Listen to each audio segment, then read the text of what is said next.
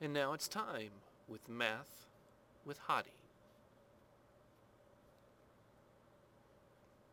Well, here's our new equation. And notice this time, it's a little bit different than the other equations we've been dealing with. The first thing you should notice is that the variable is in the denominator instead of the numerator. Well, not to worry. Not to worry one bit, because we know what to do. Because we want to get rid of the fraction. We don't really care what's in the fraction. We just want to get rid of it. Ah, yes. Our good old LCD. 2x. So we're going to multiply each term by 2x.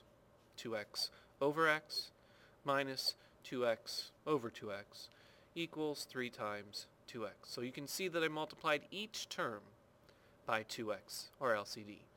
Well, now we can go ahead and we can simplify a little bit here and there. In the first fractions, in the second fractions, the x's, the 2x's will cancel out. Let's clean up what this looks like, and we get 2 minus 1 is equal to 6x. Well, now it's just a matter of solving for x, and we know how to do that. And x is equal to 1 over 6. Now, we do have to be careful because we know a few things about fractions. Well, we know that a denominator of a fraction can never be 0. So what we need to do is make sure that our answer, 1 over 6, does not produce a 0 in our denominator. And if we plug it into the first fraction, it does not. And if we plug it into the second fraction, it does not also. So therefore, 1 over 6 is a valid answer. Great job.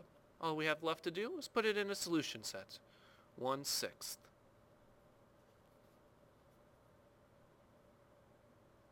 This has been Math with Hate.